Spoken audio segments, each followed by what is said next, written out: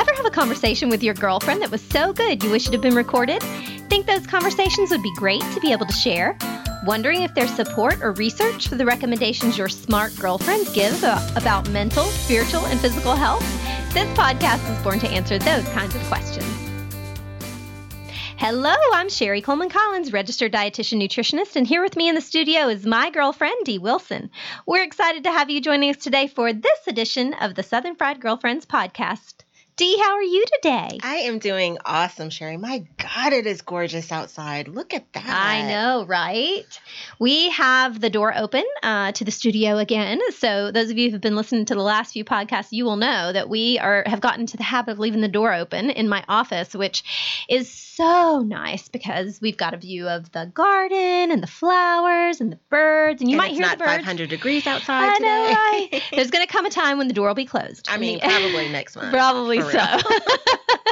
Yeah, I mean, we've had some 90-degree days already here in the ATL, but it's also like today I think it's going to be like 80 maybe. Really? Yeah. I think we've had a day when it was 100. Like, I feel like I looked at, I think so. Maybe just maybe it felt like the car. But I'm pretty sure that I saw on the little readout on the car thingy that it's at 100. And I was like, What in the world? It's May. Wow. I was earlier this week, I was in Ohio, and the weather was really nice there. It was mild and lovely. Is it drier? I would think it was drier. It was rainy there, actually. Oh, okay. Yeah, it rained while I was there. But there were some other people who were there. I was there for a certain event for work. That's top secret. I can't tell you, obviously. But some of the people who were there were from Arizona. And so they were showing me their weather app for their hometown where they're from in Arizona, and it was 111 degrees where they were from. That's like hell temperature. I know, right? No way. I was like, where do you live, in the middle of the desert? And they were like, yeah. Like, oh, okay. Why are you there? I mean, it's got to be a beautiful state or something. I'm sure. Yeah. Well, I was in Phoenix last month, and it was lovely. I mean, I was in the Phoenix area. It was really pretty, but it's a totally different experience. Mm. And I really hadn't spent any time in Arizona. I'm, from Georgia and primarily hang out in the South as much as I can, but I do travel all over the country. By choice. But I do go all over the country, and I hadn't spent any time in Arizona just because I hadn't had work that took me there. And so I got to go there for almost a week, and it was really interesting because it's very brown, as you would expect. But it was pretty. It's a different kind of pretty. It's a different kind of pretty. It looks a little bit like Mars. Like you imagine Mars. No. But there are lots of, sort of, but they're like mounds of rocks. Mm. It's not like a hill. Here is like green and rolling, and you go up and you come down, and it's lovely. But there it was like giant rocks and boulders stacked on top of each other, and those were their hills. That sounds amazing. I would love to go and try to climb that. And we did. And it's cool. I mean, it's really cool, but it's totally different. And when I was there, it was actually really nice. The temperature was in the 70s. It was not hot. And it turned out it was an unseasonably cool time for them. But it's really interesting because even with the 111 degrees that one of the ladies was showing me last week, in the evening, it cools down 30 degrees into the 70s. So it's really interesting. Well, I lived on Fort Bliss for a while. Where's that? It's in El Paso, Texas. Okay. And it's kind of the same thing. Oh. Super hot during the day, but you have to have a light jacket or sweater in the evening. Yeah. Well, I think no matter where you are, like the weather is unpredictable. To a certain extent, right? Here it's like, it's super nice and mild today, but tomorrow it might feel like you're in the desert. Or it might rain for like 14 days in a row. Or that. Yeah. But you know what? I love it. And I know that wherever you are, girlfriend listening to our show right now, you probably love your hometown, just like I love my hometown. And wherever I go, I always look forward to coming home. And I think that the great thing about Atlanta is like it's solidly between the mountains and the beach. Oh, I think Atlanta is perfect. Yeah. You get all 4 seasons. Typically, like the fall and the spring is very close together, but, it's a short window. Mm-hmm. You have city, you have country. It's just perfect. Mm-hmm. Love it here. I do too. In spite of my allergies, because I do have allergies too. I mean, that's why they make Xyzal. Yeah, for sure. Well, I am super excited for today's show because I think that you might not know this, or you might remember this, but in my past life, I actually worked for the Cystic Fibrosis Foundation, and I loved the work that I got to do there, and I learned a lot about cystic fibrosis. And it's actually where I was introduced to nutrition as a career, because I was. So you weren't a registered dietitian when you were working for them. Mm-mm. Wow. I worked in event planning and fundraising, and I loved that work. It was great. I met lots of families and individuals with CF, and also met a lot of really generous people who gave their time as volunteers. And of course, the staff of the Cystic Fibrosis Foundation was wonderful, and I loved the people that I worked with there. And when I was working there, I went to the CF Foundation or the Cystic Fibrosis Center at Emory to visit with some families and see some people who were there. And while I was there, I met a dietitian who worked with people who had CF.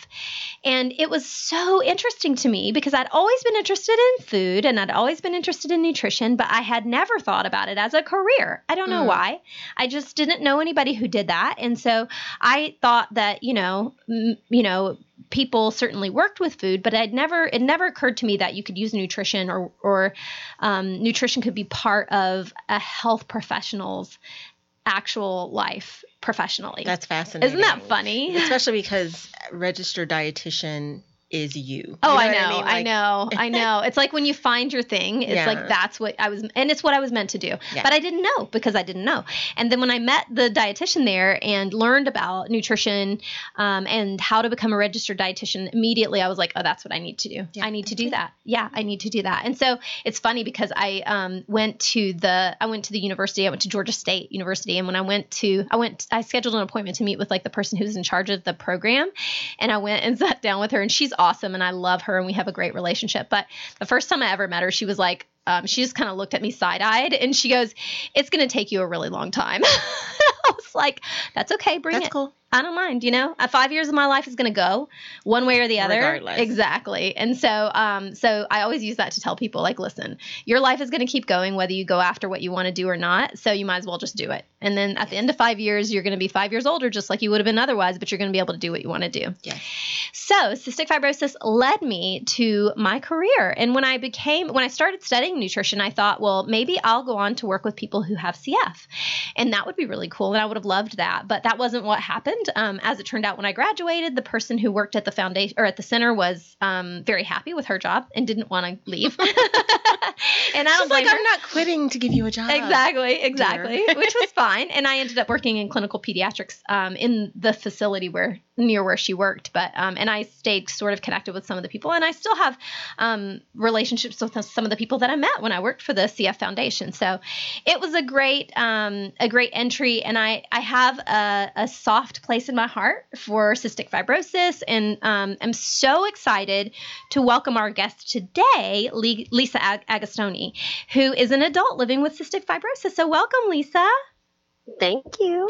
So I'm going to read Lisa's bio and then we're going to dive in, and she's going to tell you what cystic fibrosis is, because if you don't know, she's a better person to tell you than I am at this point in my life. So Lisa is awesome, and she redefines normal every day. Like many CF warriors, she's outliving the expiration date doctors gave her parents when she was a child, and she inspires others to never give up. And I love that. And I think that's true about so many people in the CF community. She credits mental and physical well-being to gratitude, humor, and the love of family and friends. Lisa's an online marketing director, a certified yoga instructor, and an advocate for practical wellness. And I love that. Practical wellness. That to me is such a beautiful phrase because it's what we need in our lives. She's also unapologetically true crime and chocolate addict, which I also love. Lisa lives in Atlanta with her Chihuahua Spaniel mix Zoe. And you can find her on Instagram at Yoga Girl, and that is spelled YOGAG1RL. So Yoga Girl. So Lisa, welcome to the show. Tell us a little bit about yourself. Thank you. It's so funny. I've never done anything like this, so it's telling people about myself is kind of funny. I have no problem being the center of attention, but when it comes to being like, tell me about yourself, I just clam up.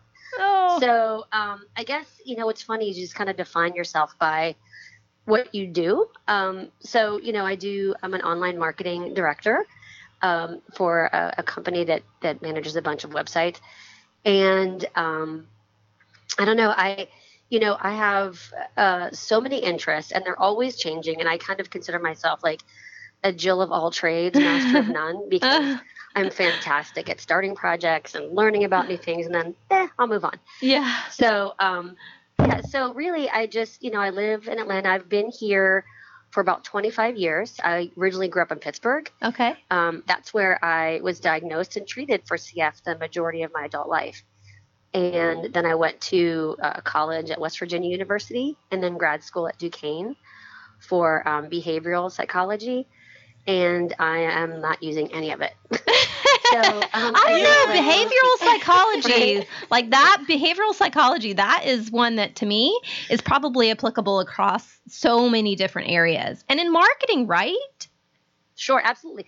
I kind of joke. I'm like, now I'm using my superpowers for evil, because understanding human behavior, you can understand more about what motivates people and how they behave and how you can, appeal your brand based on what people are looking for. So, Right. yeah. So, I've been here for 25 years. I met Dee when I worked for the Peanut Board, which was a blast. It was one of the most unique experiences. And to this day, when I tell people about working for the Peanut Board, they like say, "What? The what board? The what?"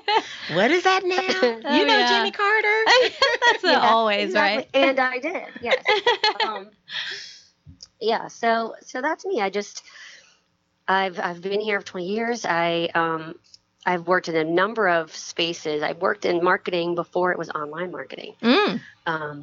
And then, I don't know, I've just kind of evolved. I have so many robust friendships and relationships here. I feel like that's kind of what defines me is, who the people that you love are and spend time with. And so, a lot of what makes me happy is finding those like slices of joy with the people that I'm friends with and that love me and that I love. So I love that. What I I don't know if that love- answers your question or just rambling, but No, you're not that's rambling. great. What I love most about Lisa is the fact that she will go after anything that she's interested in.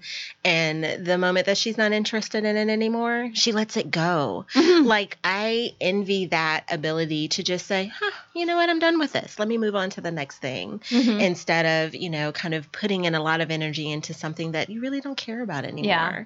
And so that I love that about her. Yeah. And she is wicked funny.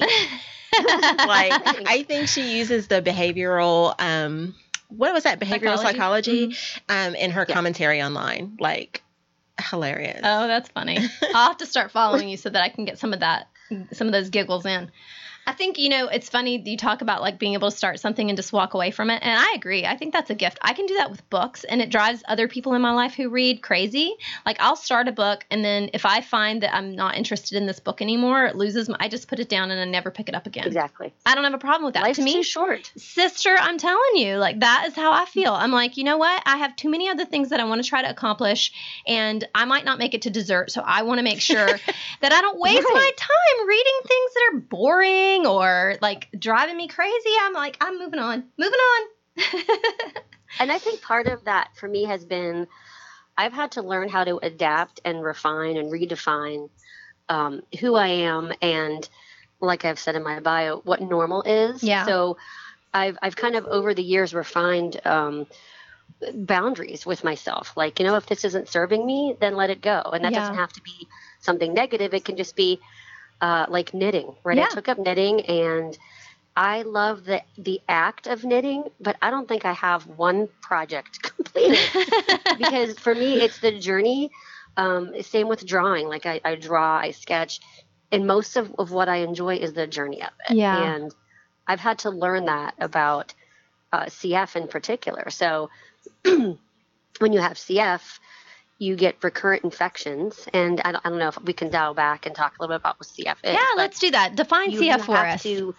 You have to kind of redefine your new normal on a regular basis and finding joy for what that new normal is. Mm-hmm. So for the people who are listening who don't know what CF is, can you define that for them?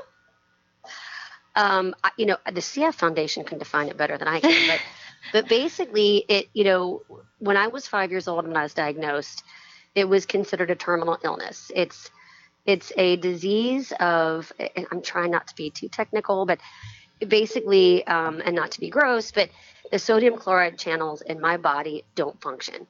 And so people with CF produce thick mucus in a number of organs that we can't break down. So we get recurrent respiratory infections. We have problems with our pancreas. So we have nutritional malabsorption problems and diabetes. And for women and men, it can cause reproductive issues. So, but the biggest thing that limits our lives and restricts our ability to always do what we want to do are recurring infections. So, when I was 5, when I was diagnosed, it was almost certainly terminal. And they told my parents, she won't live past 12. They even suggested institutionalizing me so that they didn't have to deal with the burden of it. Wow. And my mom, who was a nurse at the time, promptly told them where to go stuff it. Good for mom. Yay, mom. Yeah. And so, and then when I was 12, my first expiration date, that got pushed to 21. That was my new expiration date. And then when I was 21, it was, 36. And, honestly, I don't even know what the average lifespan is anymore. I know that I've blown past my expiration date a number of times, not without its challenges, but you just have to keep going. Yeah. So yeah, that's Zoe in the background, by the way. She's Hi, Zoe. Every once in a while.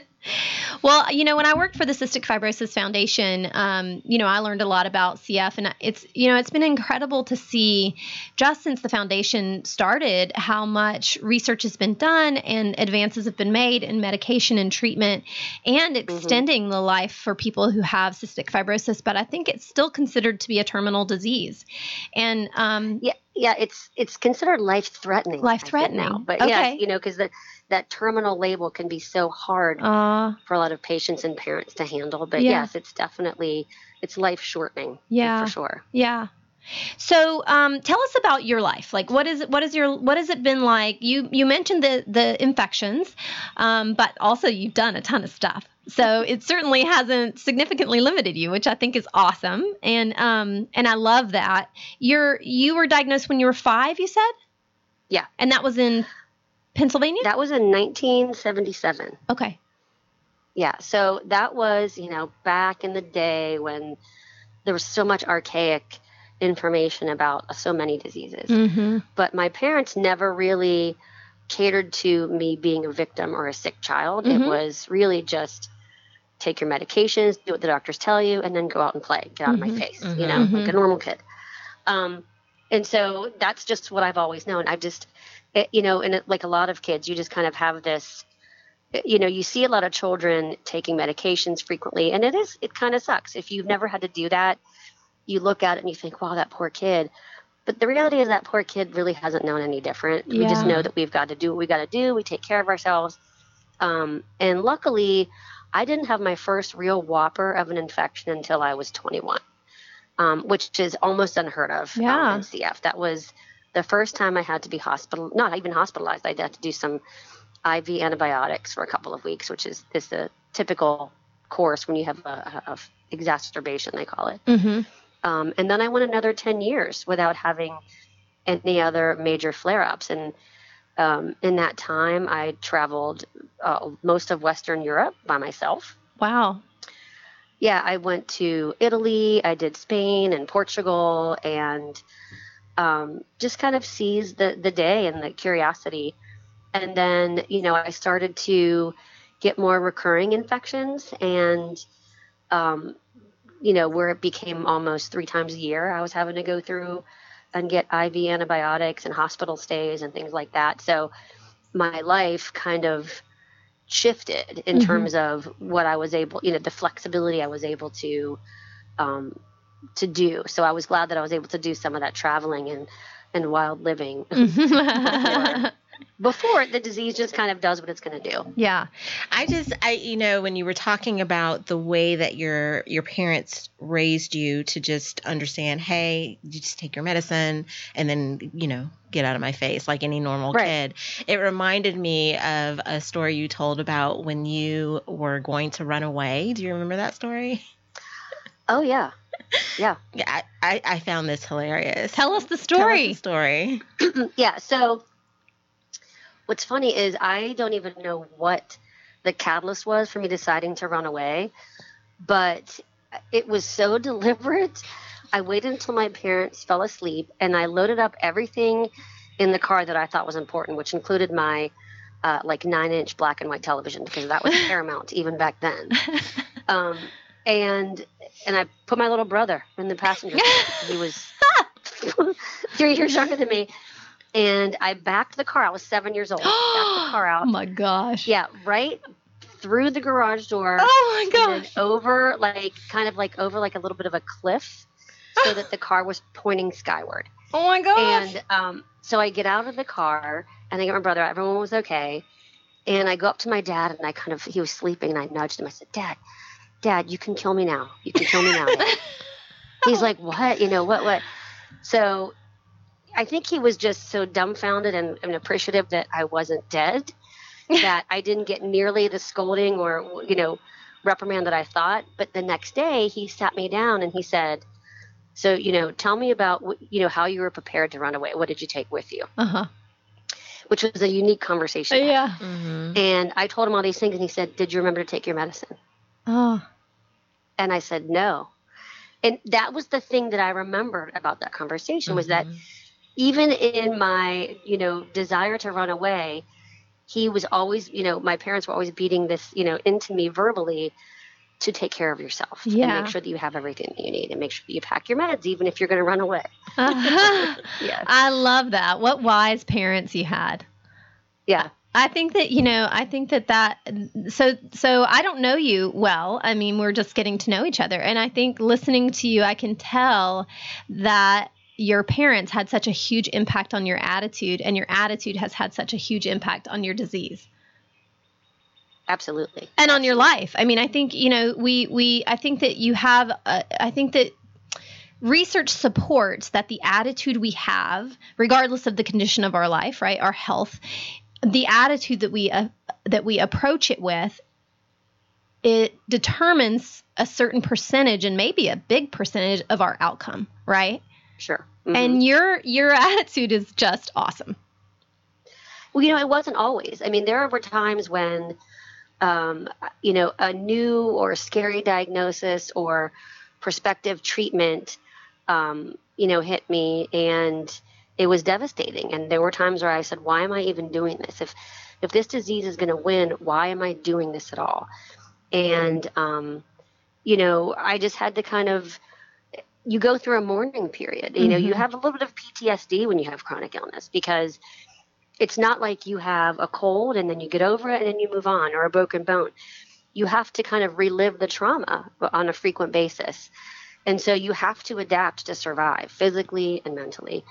And so at one point, I just kind of thought to myself, I can be miserable and have CF and have to do 3 breathing treatments a day and 4 IV antibiotic courses a year, or I can be happy and have to do 3 breathing treatments a day and have 4 antibiotic cards. I mean, regardless, it is what it is. Mm-hmm. And the only thing that I can change is the attention and, what I bring to it. Mm-hmm. That doesn't mean that I get sad. I don't get sad, but just kind of accepting that's only one part, of the whole. Mm-hmm. Oh, I love that. I think that's the part that's so, I think, universal. I think a lot of times we don't recognize that we all have an expiration date. Yep. The only thing that's different between me and you, Lisa, is that I don't know what's going to take me out. You know what I mean? Neither do I. Right? Well, that's true. That's true. Right? And that's something that a lot of CF people have to kind of come to grips with. We assume that this disease is going to take us out. And so we kind of act, we have this perspective where we have to embrace every day, one day at a time. But the reality is, and not to be morbid, I could walk out and get, a toilet could fall on my head. I don't know. So nobody really knows. I'm gonna steal that one. I always say I could get hit by a bus, but I like the toilet falling on your head so much better. Right, because it's so absurd. That's awesome.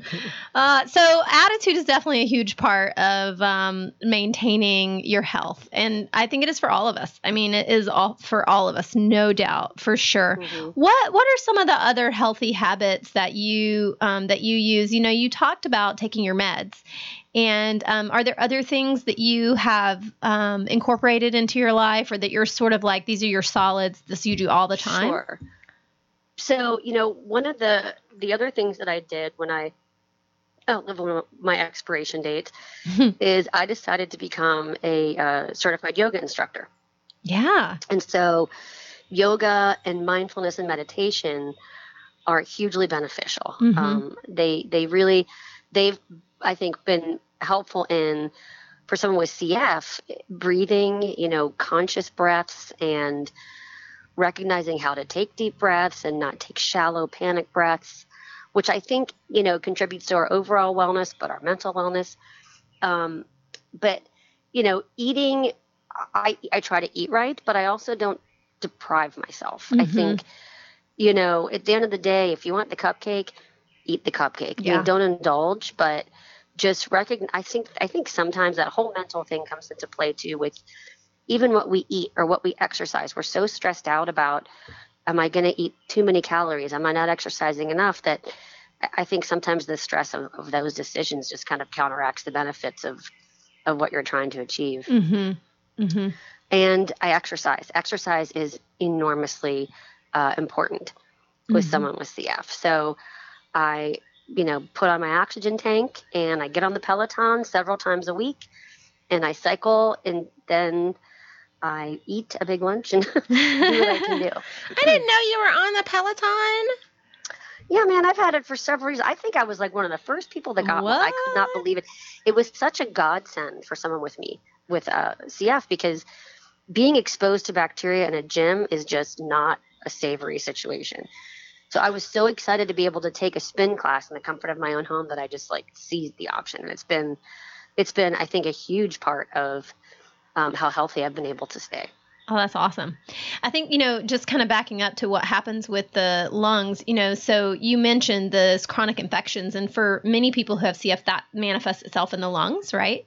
So it's right. this thick mucus that gets sort of clogs up the lungs, but exercise and deep breathing help to break some of that up and expand the lungs, right? Oh, yeah.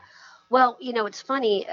When I would take exercise classes, and I used to take a rowing class at a gym that's now closed, but I would have coughing fits like most people with CF do. And the instructors always kind of panic, like, are you okay? And, you know, through like a purple face and breathlessness, I'm like, this means it's a great class. Like, you know, like if I'm coughing up a lung, that's a good thing. Don't worry about me. Carry on. I can handle it. Yeah. Yeah. I think that's like the best airway clearance. Yeah.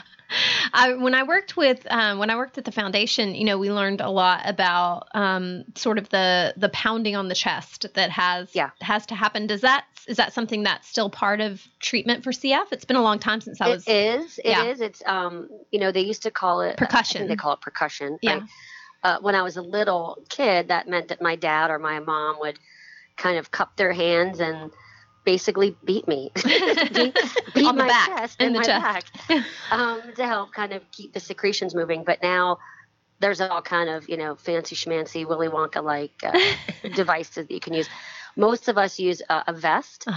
It's a pneumatic vest, so you kind of hook it up to an air generator, and the vest inflates and it vibrates at certain frequencies and intensities, and it kind of shakes everything up. Okay, so I'm sure that's like very technical, and I know that that's helping your health, but the visual I'm getting oh yeah, you with a generator in the living room is what you picture it. Yeah, wow. It is what you picture it. Oh man. So what are some things that you think people maybe assume, or are some inaccuracies around cystic fibrosis, or even just chronic disease? I mean, I think that you've already shed so much light on sort of the part that attitude plays, and I would wonder, you know, are there things that people think, or that you think they think, that you'd like to set straight? Sure. I mean, I think, you know, for CF, it's kind of hard because people still, there's just not a lot of information around it. I mean, most people only ever hear about CF if they know someone who's been diagnosed, or, you know, someone's trying to get pregnant and they screen for it because it's this horrible illness. And that's really the extent of it. So I don't often have to debunk a lot of misconceptions because there just really aren't any. But when it comes to just invisible illness in general, you know, CFers, like a lot of people, they deal with the chronic illness and they go about it as business as usual.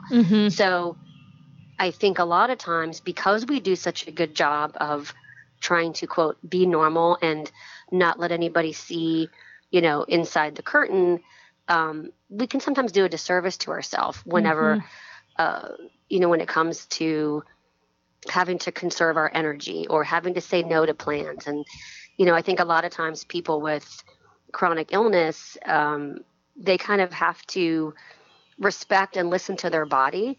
And some friends might not always understand that that's not a personal thing. It just is what it is. There's I forget the woman who created the the concept of the spoon theory. Have you guys ever heard of this? No, I haven't. No.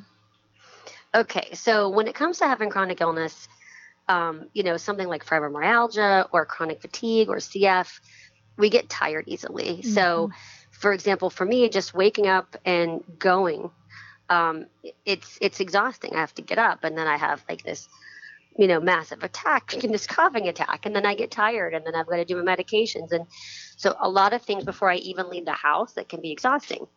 So she came up with this concept of, you know, like, say all three of us were given 12 spoons during the day.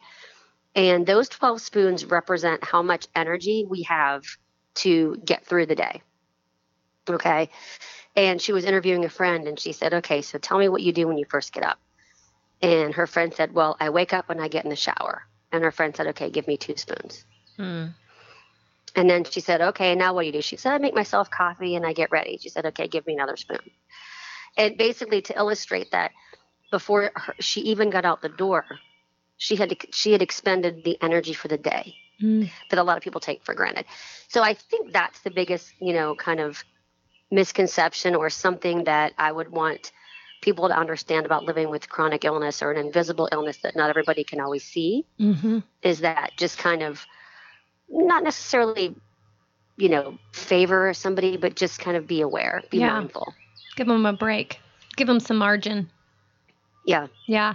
I think, you know, that's a great reminder that, you know, cystic fibrosis, like so many other things, can be an invisible illness. You know, people who have CF look just like everybody else because they are just like everybody else. And when they're healthy and when there's no infection, a lot of times you wouldn't even know. I had a friend in high school that I knew our entire high school career, and I had no idea that she had CF until we were well out of high school. We were like 5 years out of high school, and she got sick, and I found out that she had CF, and I had never known that she had CF. Yeah, I don't think I knew, Lisa, that you had CF maybe until right before you left the peanut board.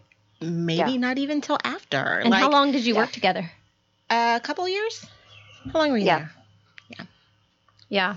Yeah. You know, when you're little, a lot of it is, I think, born out of being ashamed of a disease that makes you different, or, you know, because kids can be jerks. And for a kid with a chronic cough, you know, you hear all kind of terrible things, or you see somebody that has a debilitating illness be treated differently, and you don't want to be like that person. So you just kind of do what you got to do, and you hide it the best that you can. But that doesn't really help. That kind of does a disservice to yourself by not letting people in, not letting people who want to help you.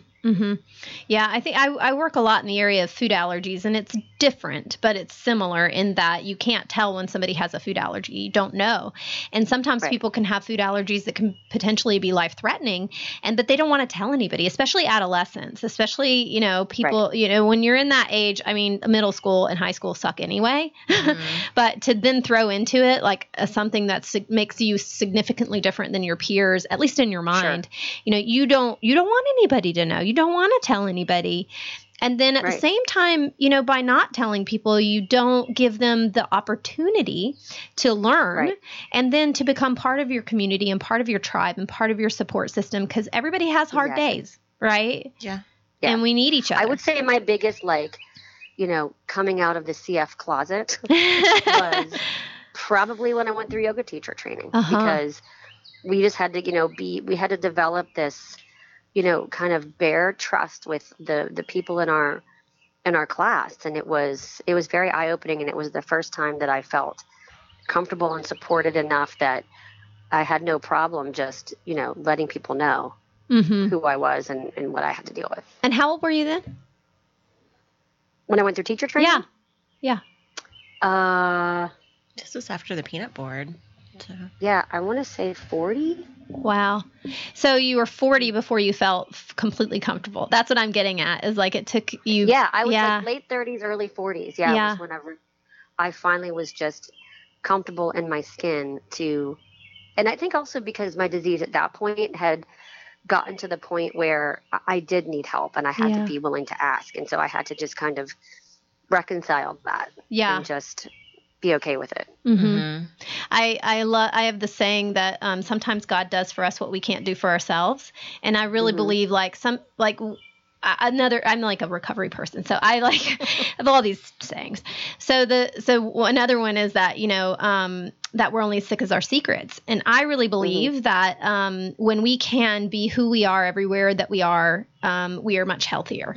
And when we can be honest, and that doesn't mean that I think you need to wear a shirt that says I have cystic fibrosis. You know what I mean? I don't mean that at all, but I do mean that, when we can be our authentic whole selves, as Brene Brown says, wherever we are, then we can begin to be healthier, and that can help the people around us also be healthier. So I hate that it took until you were in your late 30s and 40 to be comfortable with that. But I love that there came a point where you were, because I think the more we can all do that, the healthier we can be, and the more we can help each other and develop empathy and compassion and community and love in a way that changes the world, because the world needs to be changed. Yes. Sure. And it turns out, CF turned out to be the gift that I never asked for. Oh, wow.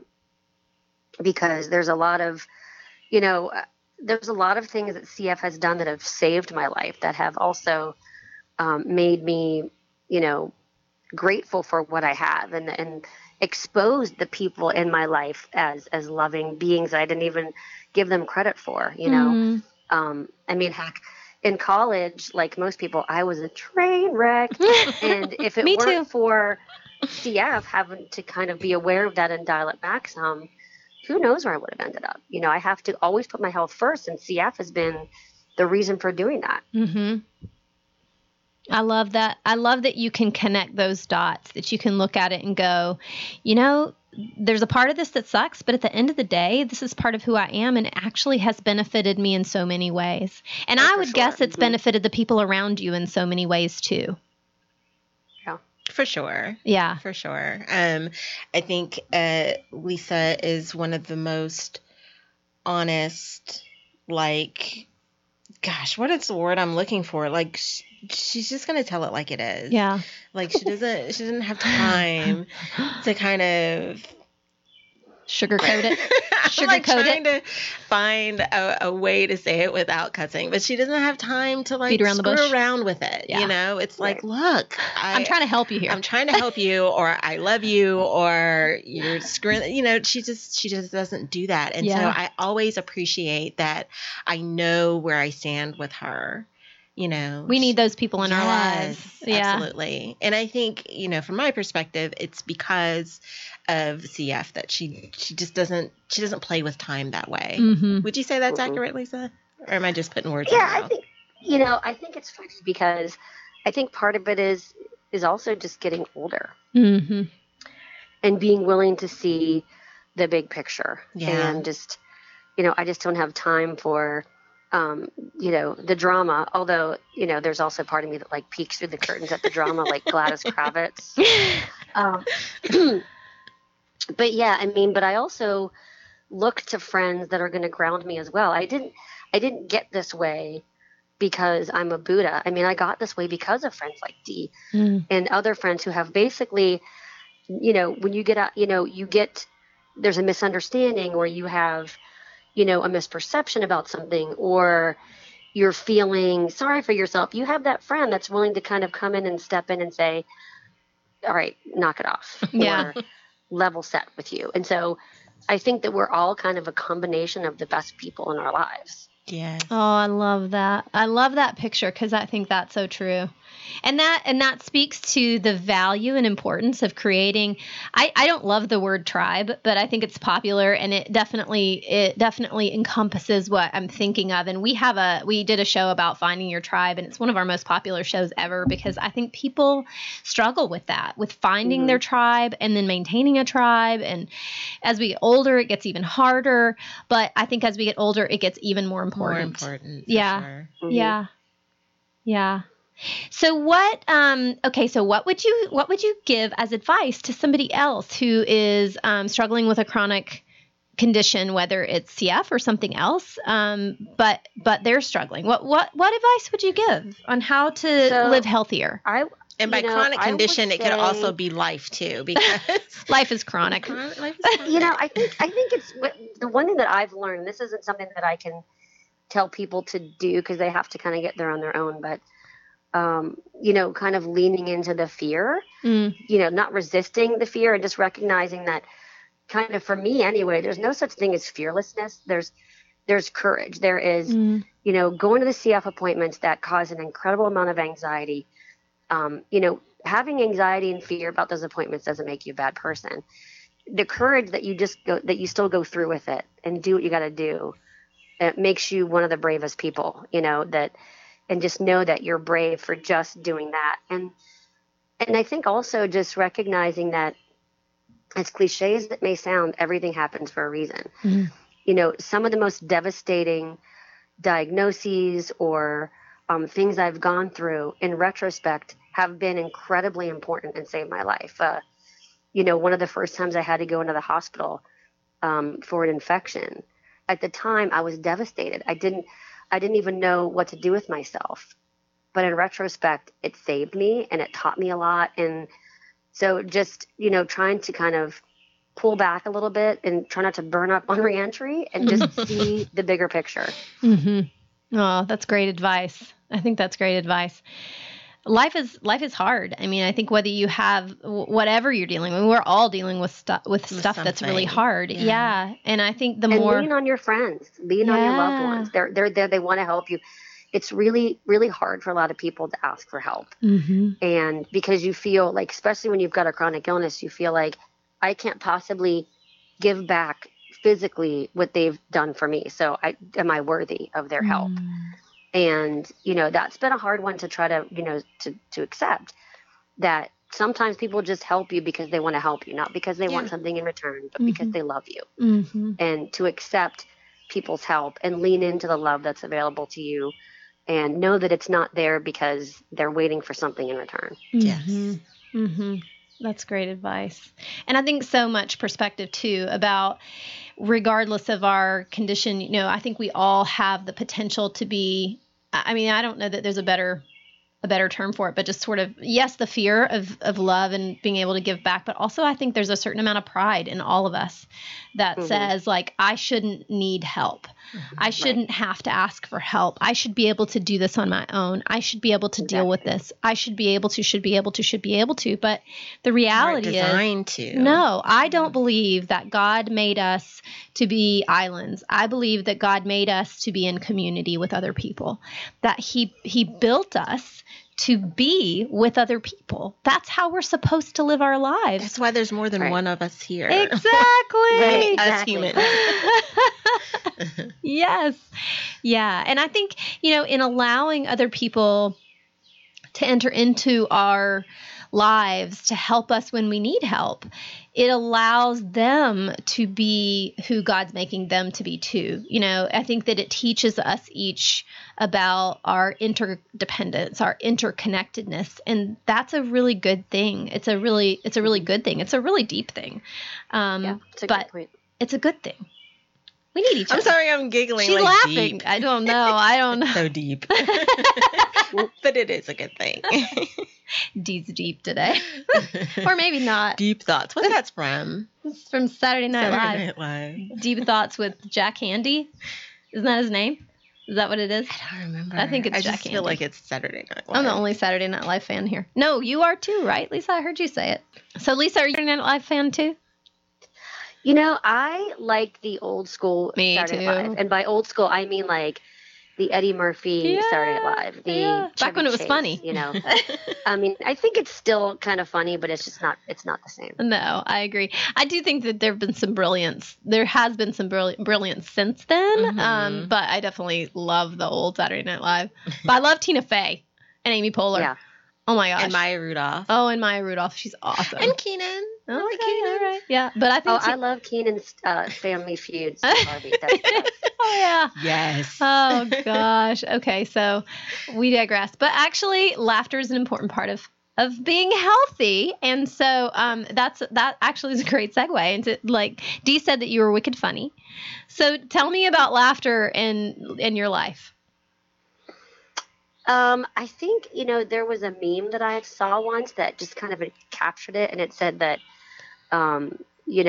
adversity, something about adversity, gives you a bizarre coping mechanism and a warped sense of humor, and pretty much, yeah. Yeah. So I just feel like you kind of have to find humor in every situation, and I try to do that, even in the most devastating situations, whether it's my basement flooding or whatever.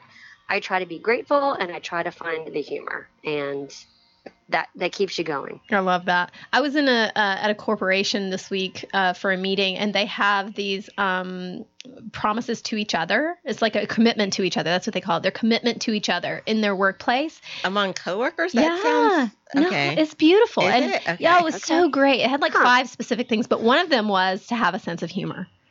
And can you imagine if, like, in every workplace we committed to having a sense of humor with each other? How that might change our communications.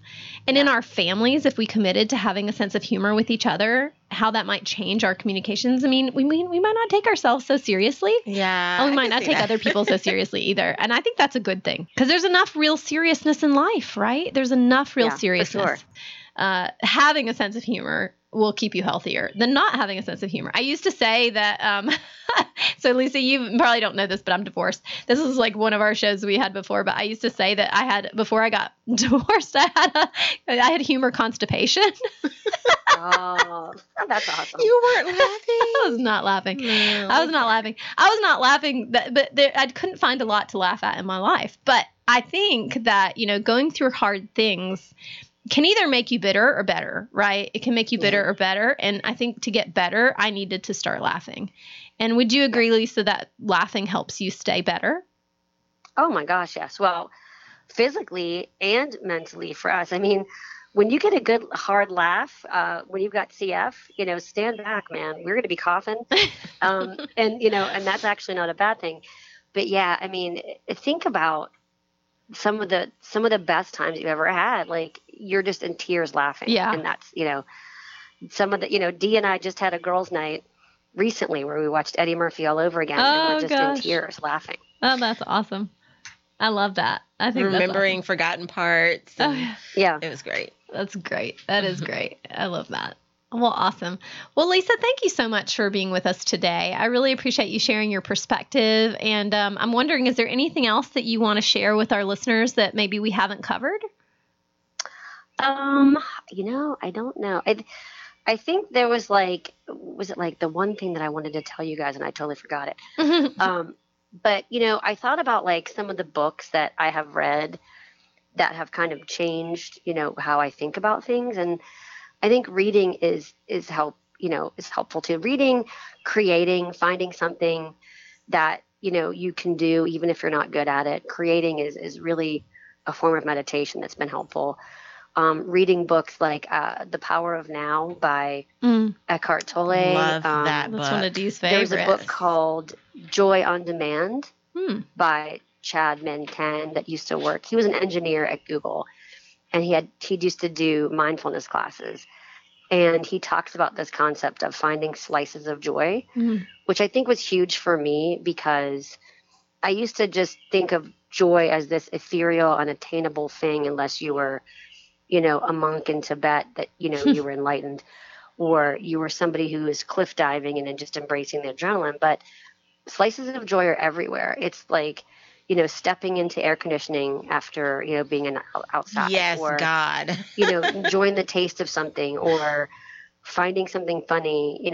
I think if you start to look for joy and be grateful everywhere, it starts to become easier to find it everywhere.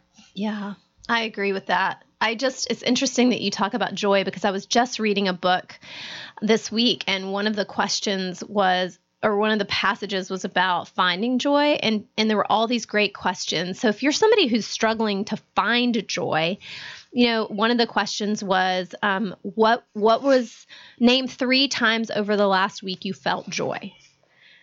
And then, so you write about those 3 things, things that made you feel joy, or that you felt joy during. And then the questions were like, what do those things have in common? And then questions like, what are things that are keeping you from experiencing that joy more? And what changes do you need to make in your life so that you can experience that joy more? It seems like it shouldn't be that complicated to find joy. Right. But I think it can be, don't you? It can be. I think because it seems like it's this bigger thing than it is.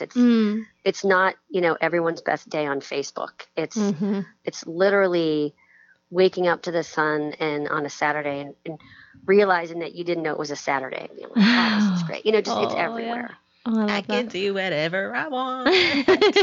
Exactly. Yeah. For me, all of the moments of joy had to do with someone else, being with someone else, being with other people. Because for me, the community and relationships are so much a part of my own joy.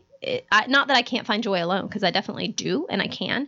But in this week, all of those moments had to do with someone else. My 5-year-old son, or my husband, or one of my best friends, or, just being with other people makes me so happy. It makes me feel joyful, I think the other thing too, that I think what I hear from you when you talk about how some people think it's so hard is that they make it this bigger thing. And I think people oftentimes, and tell me if you agree with this, is I think they confuse happiness and joy. I think they're separate. What do you think? How are they separate? I agree. Huh. Explain it. Well, to me, you go ahead. You go first. Well, I think you can be happy, but I think joy is deeper. I think, kind of happiness, in my opinion, this is, I don't know, there's somebody could come back and say, I've written 50 books about happiness and you're totally wrong. But I think that happiness is more superficial, whereas joy goes to your core and to your soul. And that's just how I kind of describe it and think about it. Yeah, I agree with you. I think to me, like, happiness is circumstantial. It has to do with the circumstances in a moment of time, whereas joy is something deeper. And I think for me, that's why the relationship piece, like being with other people, to me, part of my wiring is around connecting with other people and relationships, but not just every relationship. Like, it's the deeper relationships. It's those relationships where I'm very invested and the other person is also very invested. To me, those are significant moments of joy for me, as being with those people. Yeah. Which is probably why I wanted to do a show called Southern Fried Girlfriends. That's awesome. Well, thank you again, Lisa, for being with us and for sharing your perspective. Sure. You're so wise. And please. Thank you, Dee, for suggesting this show. I think this is awesome, and I think our listeners will love it too. We're really always interested in sharing unique stories, and I think, Lisa, your perspective and your story is unique, and you're unique, and I think everyone benefits from hearing your thoughts. So I appreciate you being with us. Thank you so much. And thanks for having me. It's nice to be able to just chat with girlfriends. Yes, it is. Yes, it is. And I wish I could have been a fly on the wall at that girls' night between the two of you. I bet it was a lot of fun. It was. We did some great skincare, got some belly laughs in, had some good food. It was awesome. That's what every girlfriend needs on the regular. Well, Lisa, as we close our show, every show we close with the same question. And I'm going to ask Dee, and then I want you to think about your answer if you have something you'd like to share. But as we close the show today, here is the question we always ask, and that is, what is one thing you're going to do to be healthier today? So I got a new book that just came out on audiobook, which I love. And so I'm going to head out to the trail and listen to this book. And it's interesting that the book is called Crushing by T.D. Jakes. Oh. And basically what he's talking about is how adversity is a vehicle toward something greater that God has for you. And I think that's basically what Lisa's been talking about. I think so. Yeah. Great. Well, share with us later how you like the book. I will. And if you think it's really good, we'll share it with the audience too. What about you, Lisa?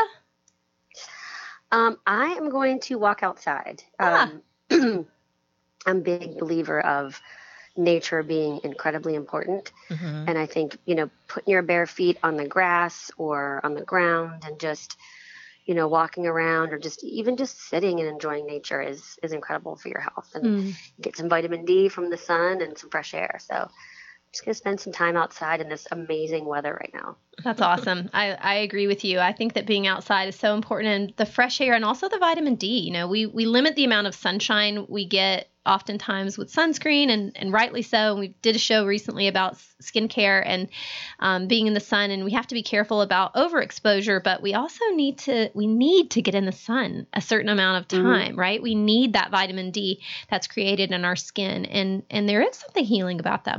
Many people are vitamin D deficient, so getting out in the sunshine is a wonderful way to help combat that.